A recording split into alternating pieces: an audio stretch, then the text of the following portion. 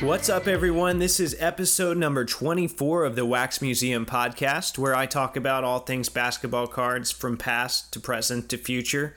This is your host, Kyle, and I just smashed 2 beefy Fritos burritos, 1 spicy potato soft taco, and a large Mountain Dew from the fine dining establishment that has yet to sponsor the show. I've got a lot of good hobby-related content on my mind. The weekend is here, my stomach is full, so let's do this thing.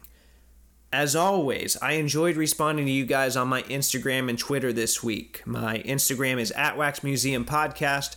My Twitter is @WaxMuseumPC. Last week, if you guys didn't check out that episode, I talked about the Menendez brothers Mark Jackson card. I would suggest after this one going back and listening to that. But on my Instagram this week, a listener named Jeremy, he tagged me in a pretty cool post.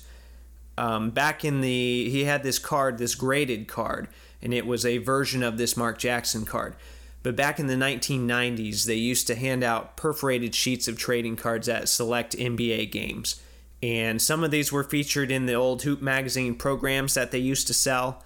I know now they give out those little programs, but you actually used to have to buy programs. They were really nice programs, though. Others were larger, and they were handed out at the gate as a giveaway. Some of these were labeled as Hoops Team Night or Fleer Team Night, depending on the brand depicted. I've also seen them referred to as Game Night sheets. And those of you that collect oddball cards, or those of you that are player collectors or even team collectors, because the sheets were by team, you know that tracking these down can be a pain. I knew about these sets, but I didn't even think to look for the Jackson on a Knicks set. So this listener, Jeremy, he not only had the Jackson, he had the graded copy, which was really cool. And in my mind, that adds a couple of levels of rarity to the card. 1 for being the perforated team set version, and 2 for being graded. Well, he tagged me in it. I messaged him about it, and he had another raw copy of the card. He was nice enough to trade that to me. I got that in the mail this week. I posted it on my Instagram. You've got to check that thing out.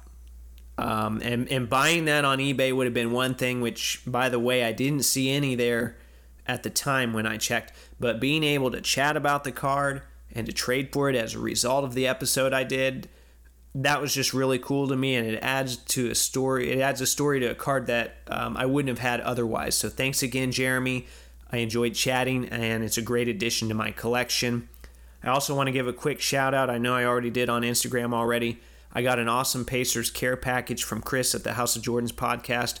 I know we've spoken already, but I want to thank you again. All right, on to the main event.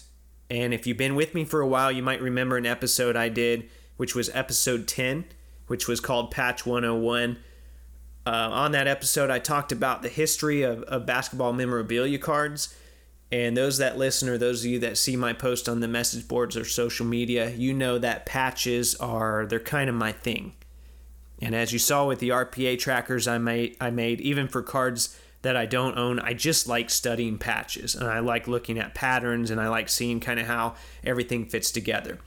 Well, in addition to them being a piece of history, or them being little, unique pieces of art, there's another reason why they appeal to me so much more than autographs.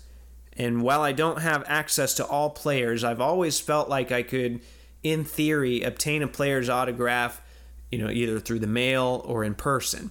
And I really can't do that with patches. But autos, I feel like I can get those. It's not always easy, and at times it's a bit of a wild ride, but I can get them.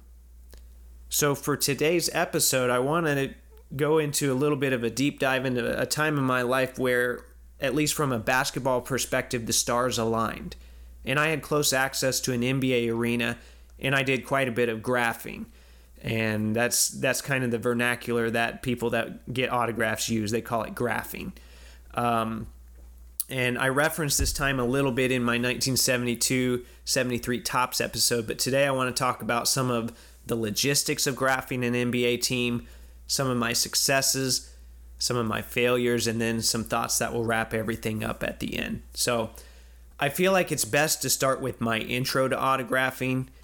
And, like some of you, I'm sure I got a few things signed when I was growing up. I talked about it in one of my episodes. I think it was the Why I Collect episode, where one of my most memorable experiences was getting Rick Smith's autograph. But I didn't really become serious about this autographing hobby until probably 2006. And I actually started not with basketball, but with minor league baseball and spring training, because I lived in Florida at the time, and I'm back in Florida now, and that's what I had good access to. There's baseball all over the place. And I remember, I had been going to games for a little while, and I remember the night that I decided I wanted to make this a thing. And there was a major league player named Dmitri Young that was rehabbing an injury with my local team. It turns out Dmitri Young is actually a collector of cards, or he was at one point a pretty big collector.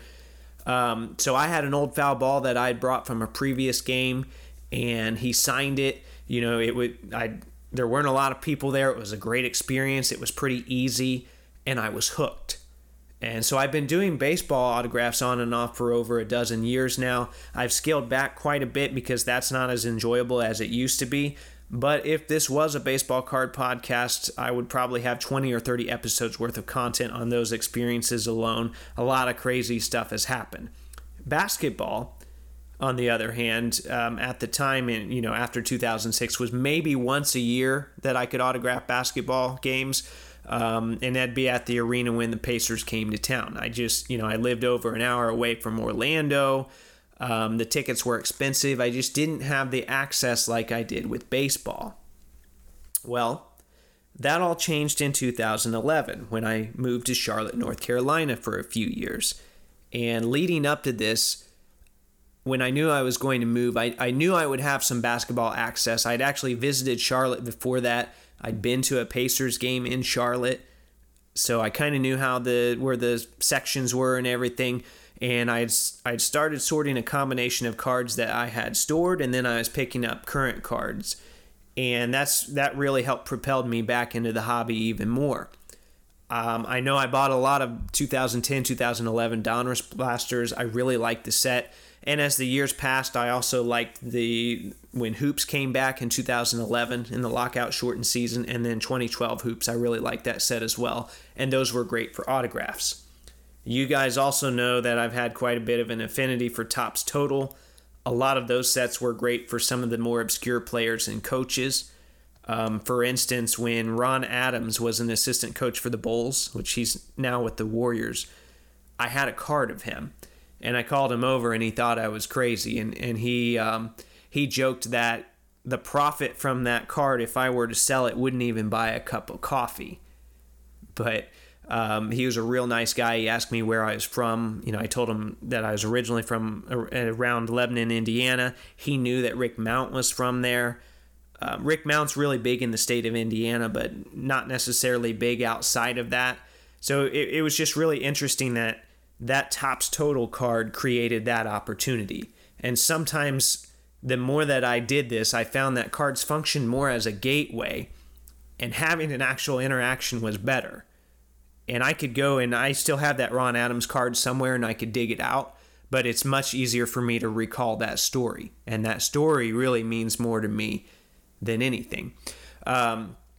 So I went out of my way to get cards of these kind of guys, especially assistant coaches, former players that traveled with the team, former players that did radio or TV. But I still needed stuff for the younger guys. So in this 2012 timeframe was probably when I busted the most wax I've ever busted, and I have autographing to thank for that. It was a combination. At the time, I had a great card shop close by, and then I could get the non-hits, so to speak, of the box signed. And in my mind, I could justify taking a significant loss on a box as long as I could get some of the cards signed later on. You would think then, wow, that was a great year to bust a lot of product, 2012. Yes and no. Autographing was also the reason why I only busted one box of 2012 Prism and just a mini box of Select, because Chrome cards don't typically take a signature very well. You have to prep them. And this involves either rubbing them with like a white polymer eraser or rubbing baby powder on them, neither of which I enjoyed doing. So instead of buying all these nice looking glossy cards, it was just very time consuming. I tried to stick to some of the other sets like Hoops and Past and Present. And this was before Panini came out with Panini Complete, which is a thinner, cheaper version of Topps Total. I would imagine if you do autographing now, that would have been a great set to pick up. They only did it for 2 years. I don't know if they're going to bring it back or not. So anyway, when I started in Charlotte, I figured I would just grab a ticket to a game and go to the tunnel as I had before. I think I ended up I went to a preseason game, then I ended up buying a 5-game package. But I was kind of navigating this alone at the start. I didn't know any of the other autographers there, but I had done enough baseball and basketball that I figured I could find my way around, and I did, and it was exciting. And I got to go to about 10 or 12 games my first season there, which was 2011-2012. So that was the lockout shortened season.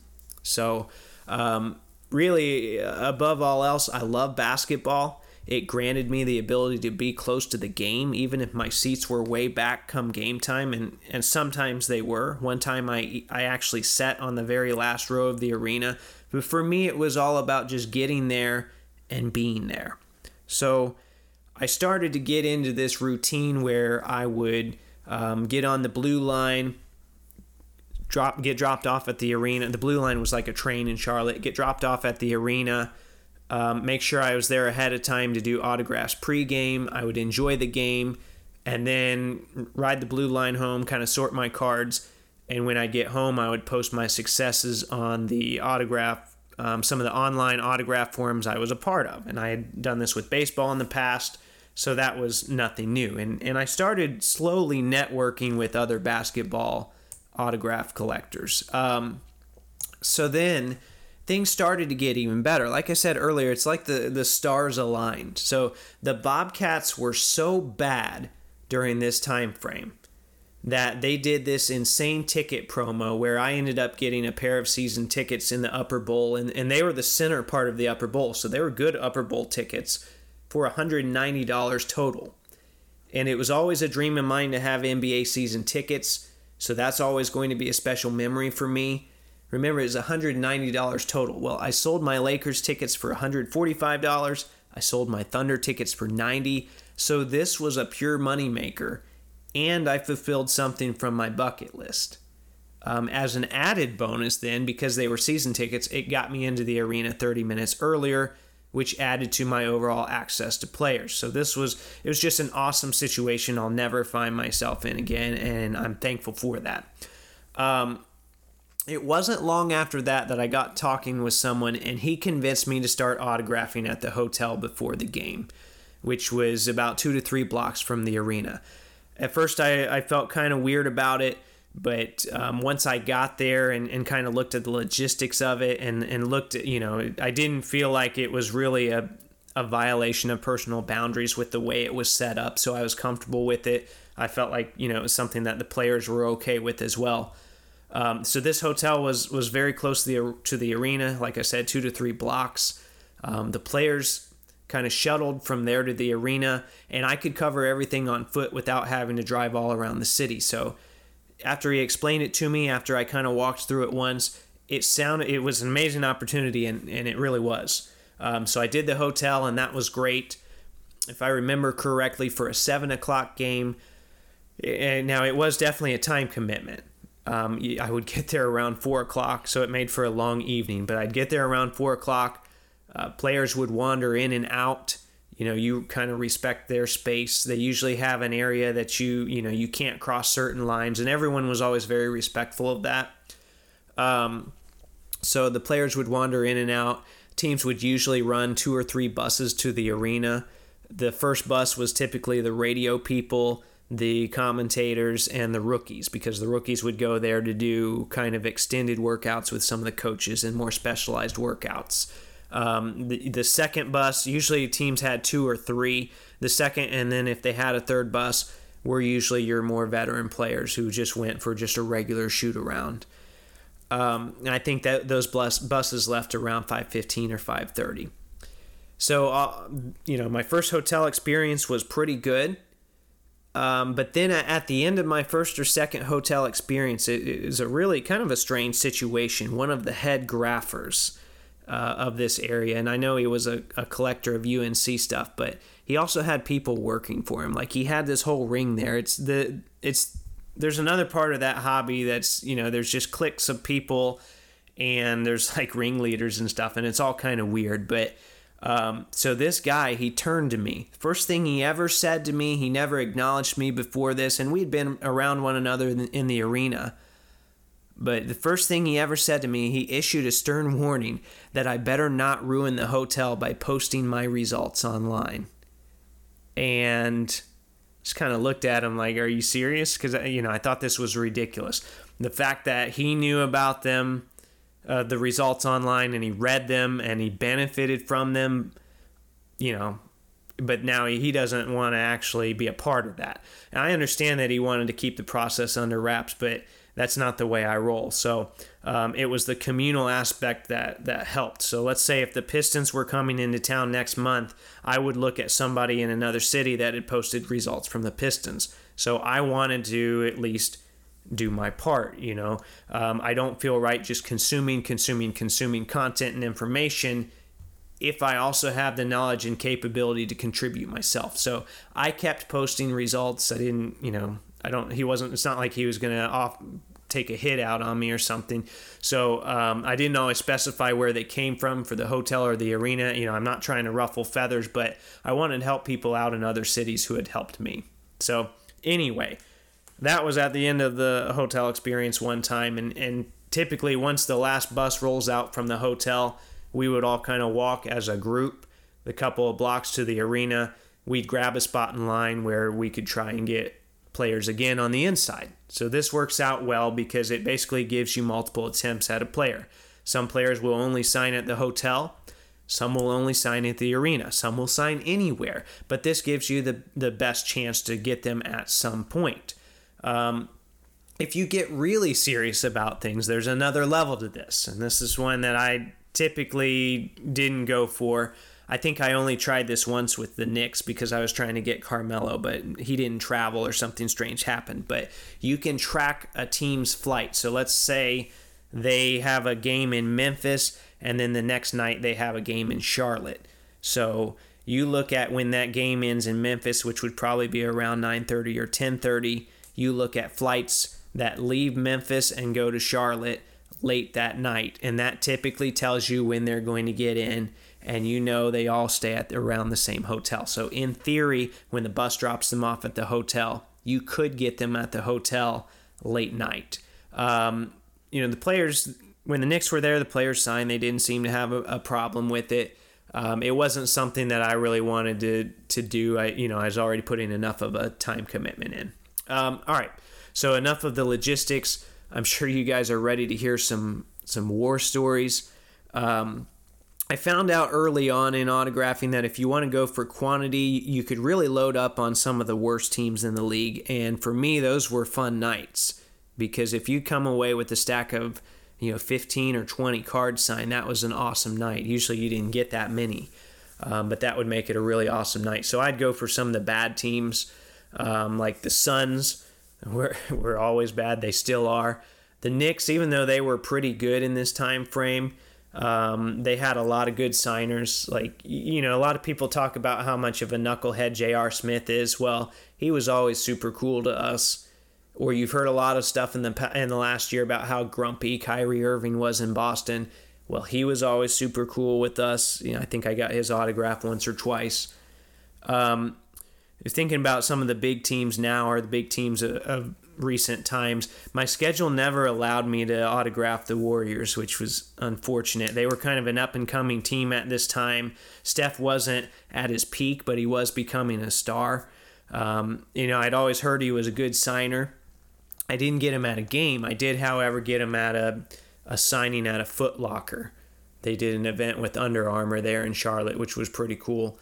And the rules were no selfies, although Steph didn't seem to mind. So I jumped in and I snapped one real quick. Of course, it ended up being super blurry. So it's not like something I would frame at the house. And he even looked up for the picture, but it's blurry. But it's him, and I still have that picture. I'll probably throw that on my Instagram this week just for kicks. You'll hear stories from places where sometimes autographers have to get real creative to get places. But then other times I found that all you had to do was really just start a conversation with the people that had access and then tell them explicitly, what you're trying to do. So I know one example with Charlotte, Tyrus Thomas was warming up on the court. And I wouldn't do this with huge name players. Tyrus is a perfect example. I had never gotten Tyrus at the time. I wanted to get something signed by him. They told us autograph time was over. I kind of sat and waited quietly. I started talking with the usher, and finally I just said, look, I really like this player. If you'll allow me to, I'd love to just sit here and not bother anyone, but when he comes over, I'll ask him, and if he wants to, he can sign. And turns out the usher was okay with that. So occasionally you could kind of talk your way into something where access was cut off, and that's not to say it'll work in every situation. And in fact, that's not the way it worked when I spotted Hubie Brown at the arena one time. Now, this was a big deal for several reasons. Number one, the Bobcats did not have national TV games. Hubie was there because the Heat were there and LeBron was there, so that was their one national game. And another thing is I just admire Hubie Brown. I've always absorbed everything I can that he's written or that every video or interview I see with him, and that's a basketball mind that I really wanted to just pick personally if I could. So I see he's on the floor. He's not really busy, but I know he's down there with ESPN. So I did the same thing. I said to the usher, hey, I'd like to speak to Hubie real quick. And, of course, they said, well, do you know Hubie? I said, well, not really.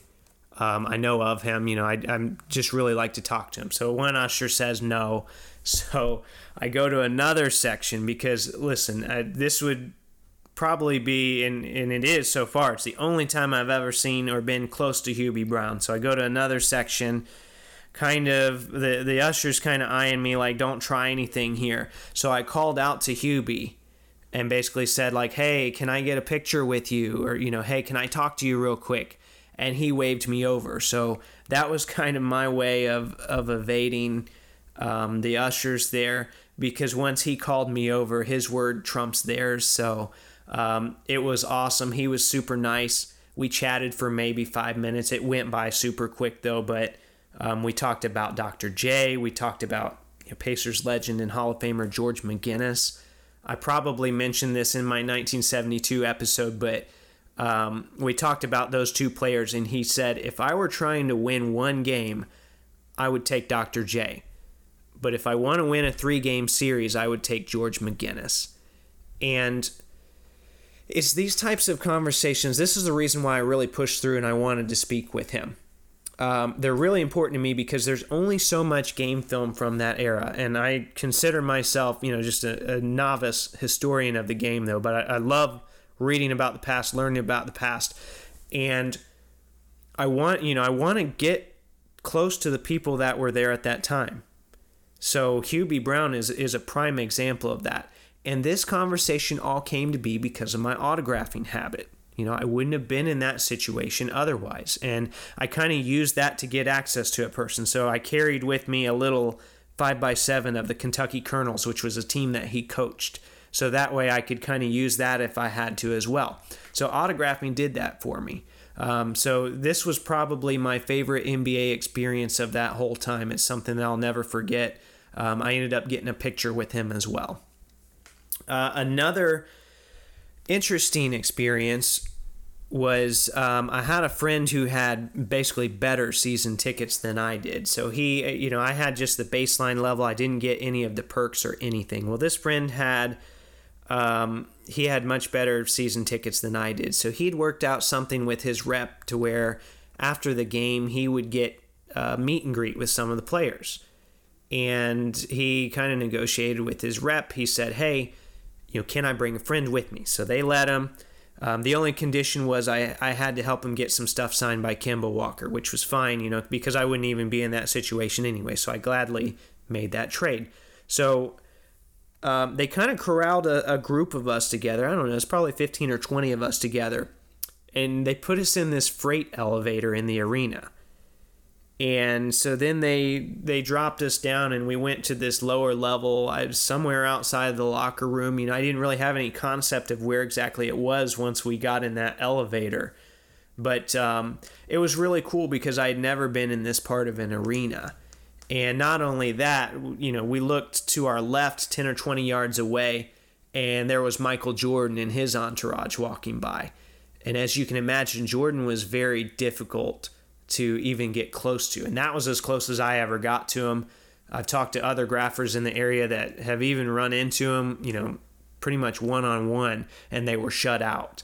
I think in several years there, I didn't even meet 3 people who'd got him to sign something. So that was just a really cool experience. Some of the players came out. Paul Silas, I mentioned this in my 72 episode. He had been kicked out of that game.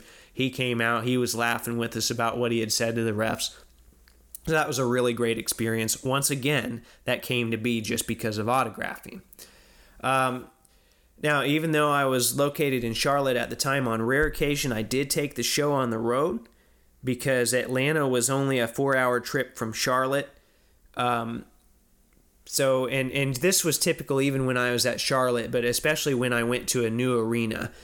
And I do the same thing with baseball. When I go to a new park, one of my first moves is to scan the area to see what's going on and who's there. If you see people congregating in an area, it looks like something's happening there, try to get close. If you see someone you recognize that you want to talk to, try and get close. Always position yourself in a situation to get what you want. Doesn't mean you're going to get it, but at least give yourself the opportunity as much as you can, and then hopefully kind of fate and situations will work everything else out after that. So in Atlanta, former Pacer Antonio Davis was there for NBA TV. I got to take a picture with him and talk with him. That was awesome.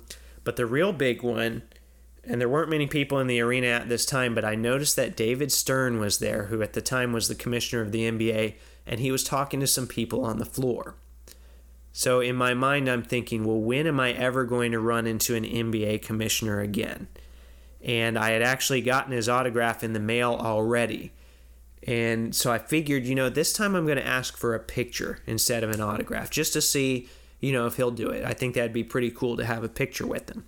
So I positioned myself kind of in the arena by the tunnel because that's an exit point. There's only so many places they can go in and out when they're on that floor.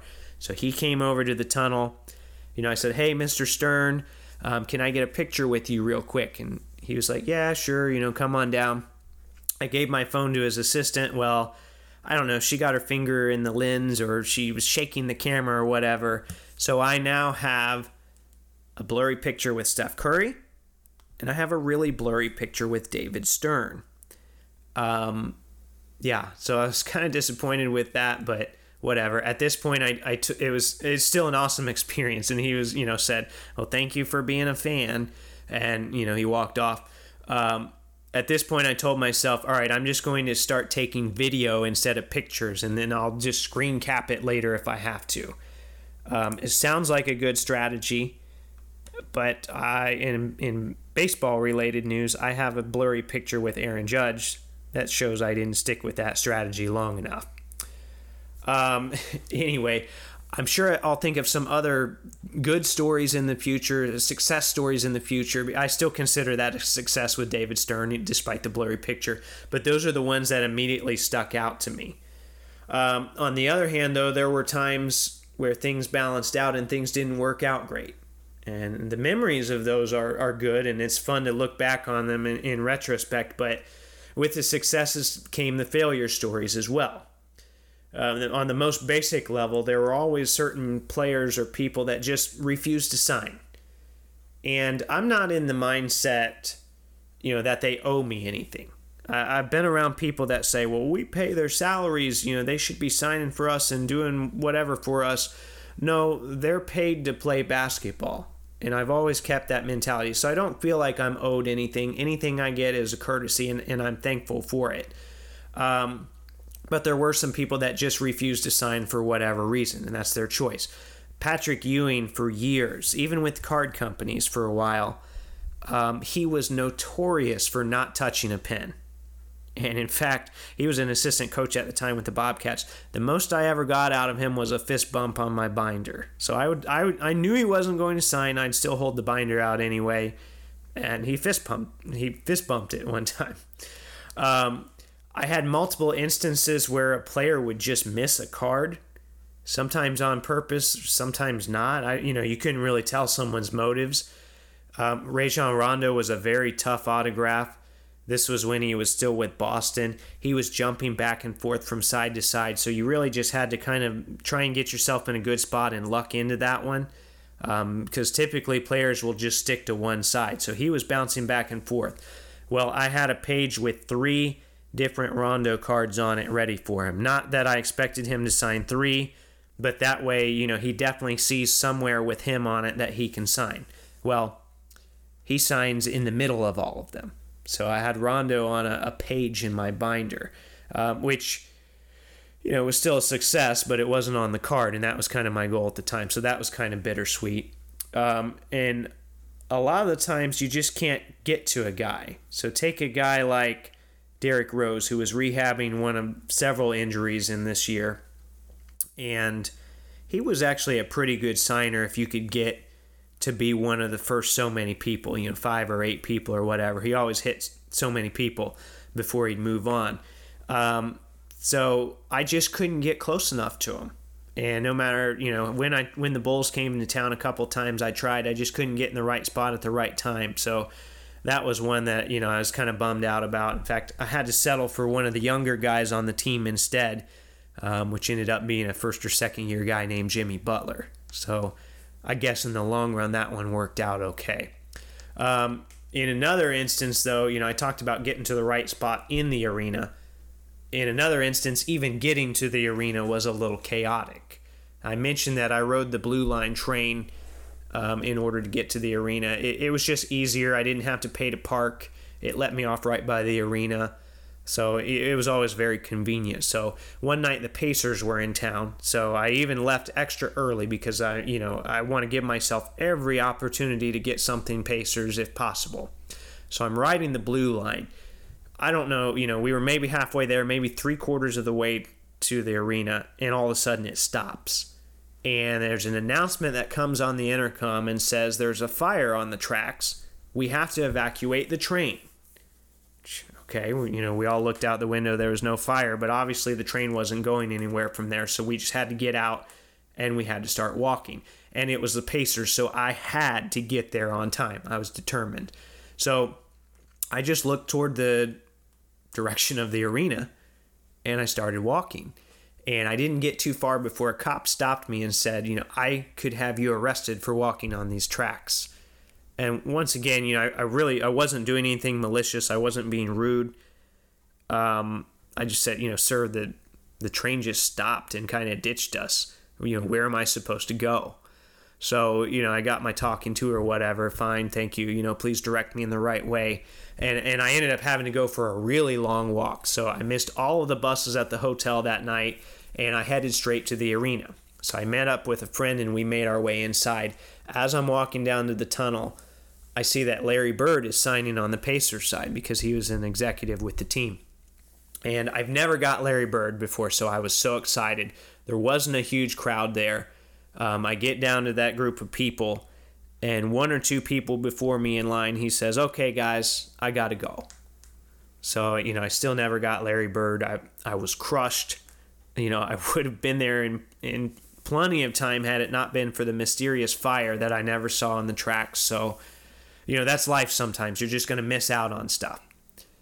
But that one still doesn't sting as much as the next story, and for several reasons.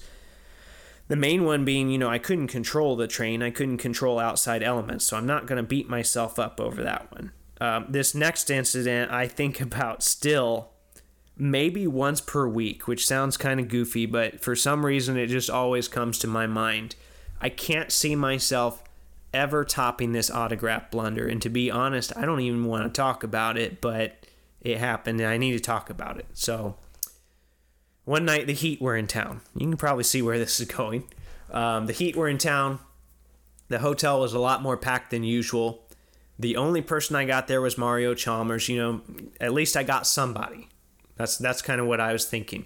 I get to the arena, I go to the season ticket holder entrance. For some reason, they're letting us in even earlier, which was a shock. I wasn't ready for that, but I'm like, okay, this could be really good.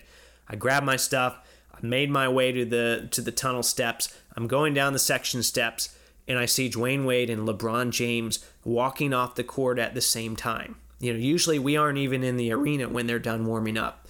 Not very many people are there at the time, maybe 10 kids max, a few adults, but it's mainly kids. And I see both guys come over, and I've told this story to people that I know before, and they don't believe it because LeBron just doesn't sign stuff. That's just not, he gets paid a lot of money by Upper Deck. He's not going to spend a lot of time signing autographs for free, and especially signing stuff that could be resold. That's just not his thing. So anyway, Dwayne Wade's first, and I managed to, I'm fumbling around with my stuff because I'm just getting there. I just got in the arena. So I fumbled around in my bag. I got a card of him, even though I had everything in order. It took me a while. I got a card for him to sign. He signs it for me. LeBron is next, and LeBron actually gets in front of me and stops. And typical for somebody that's going to sign an autograph. I can't find my LeBron stuff, which I had it in alphabetical order. I had it all in the binder. I was prepared as I could be. I was a veteran at this by now. By the time I found it, he had shrugged and moved on. It was probably 3 or 4 seconds that he stood there, but it seemed like 3 or 4 minutes to me. It's just, in retrospect, everyone says, well, you should have done this or you should have done this. Yes, I know. I should have taken a picture. I should have got him to sign the actual binder or a piece of paper or something, but I was dead set on getting this hoops card that I wanted signed, and I messed the entire thing up. And I know I've already gone on and on about how great it is to have a story and how that's, better than a card sometimes, but I really would have liked to have had a signed LeBron card for my collection. But anyway, that was my biggest autograph failure. There were some other occasions where I didn't necessarily experience a big failure, but maybe there were some bizarre things that happened. I remember one time, I think he was with probably Orlando at the time, where Big Baby walked out of the hotel. He looked at us. There's a group at us. He screamed at someone instantly for no reason, and he boarded the bus. And he just he had those crazy eyes. And it was kind of jarring at the time, but it's actually pretty funny to think back on it. He was a tough autograph too. I don't know if it was that day or not, but I ended up getting him in the arena at some point. Another weird dude was Andrew Bynum. And by this point, he was with either Cleveland or I think he was with Philly at this time. And the way things were set up, the players would walk by us. They would come out of the hotel. They would walk by us on the way to the bus. It was parked on the curb. But we had to stand behind a certain point. Sometimes with autographing, there are actual physical barriers. Other times, there's just spots that we're assigned to. So the players would walk by you, and they still had to approach you a little bit to sign. So we tried to call Andrew over. He looked at us out of the corner of his eye, and he veered towards us, which that's the standard sign for get your stuff ready. I've come over to sign for you. So all indications were there he was going to sign, but he never said a word. And at the last second, he changed his course and walked straight onto the bus. And there's really no reason to do that. And I mean, I guess, he's just messing with people or he's entertaining himself because there was a more direct route. And, I wasn't mad about it. It was just kind of bizarre. If you're not going to sign, that's fine. Just don't, mess with people. But I've been autographing long enough that I've seen plenty of athletes. Another thing they'll do is they'll personalize cards for one reason or another. Usually it's because they don't want people to profit off of them. And personalizing is just where they ask you for your name and they'll put to Kyle from so-and-so. Okay. Which, for me, it's for my collection. So whatever. If it's like a glossy photo or a glossy item, most autographers, they know how to use rubbing alcohol to remove the personalization anyway. So it's not a huge deal if a player personalizes. The smarter players would, and some of the bigger name players knew to do this, they would loop their personalization into the autograph to make it difficult to remove. So I always thought that was kind of interesting. But the one that made me laugh the most was Ben Hansbrough. If you don't know Ben Hansbrough, maybe you know the last name. It was Tyler's little brother. And he had a short run with the Pacers as well. And as it turned out, both of the Hansbrough brothers were a little weird around crowds. Well, one time I saw Ben heading to a bus, and someone approached him. You know, I'm sure they just asked for an autograph. And he yelled out, "Personalize." And we were all just stunned. Ben Hansbrough is not just, asking, "Hey, who do I sign this to?" Just personalize. And God forbid somebody make 50 cents off of a Ben Hansbrough autograph. Speaking of Pacers here, I got one more story for you. It involves Roy Hibbert. And before I tell this story, I want to give Roy credit. He didn't always sign on the road, but usually if you were wearing Pacers gear, he would sign your stuff. And then everyone else that wasn't would get shut out. So, of course, I was always in Pacers gear, so kudos to Roy for that. Well, I was a big Roy Hibbert fan, and on this occasion, I was actually wearing his jersey. It doesn't mean I'm entitled to anything from him, but I just, I thought the whole situation was bizarre. So similar to previous times, he skipped some of the other people. He came to me. I had a card sitting on top of a white binder, and he started signing the cover of the binder. So I pulled the card away, and I said, hey, Roy, actually, could you sign the card, please? So he then picked up where he left off signing my binder. So, thanks for the autograph, Roy, I guess. He was kind of a weird dude. So, I could probably go on and on, but for time's sake, that's where I'm going to stop things. That's just a small glimpse of the good, the bad, and the ugly. And I would say there was more good than anything.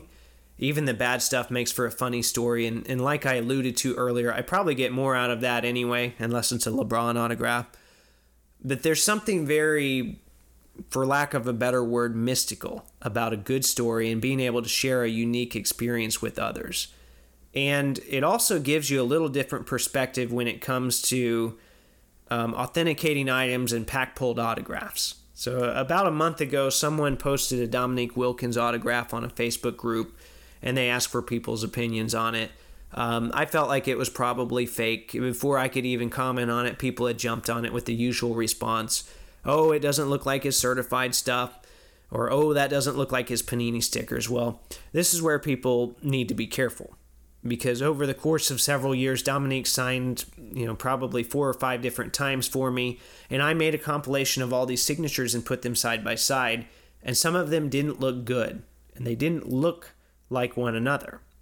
But I know they're good because I got them myself. So now you know that it's experience like these that helps me shape the context of some of my current hobby discussions, like the AutoPin stuff and the Lucas stuff and so on. So anyway, I would encourage everyone that enjoys cards and enjoys collecting to try and make it to an NBA game this year. It will add to your hobby experience, maybe add another dimension or another kind of knowledge base that you didn't have. Go early, watch warm-ups, maybe try and get some cards signed. You're not always going to be successful, but there's something about taking in that experience that gives you another connection to some of these teams and some of these players when you open packs. So I hope you enjoyed that. I'll do my best to post some pictures this week for some of those stories on my Instagram, which is @WaxMuseumPodcast. I'd love for you guys to tag me in some of your favorite in-person autographs, or maybe you have some experiences that you'd like to tell me about. In the meantime, if you like the content I'm providing, please subscribe, rate, and review on iTunes or Google Play. Hit up the Podbean site for a link to the merch store. Tag Taco Bell and let them know they can pay me in burritos. And until next time, this is the Wax Museum Podcast.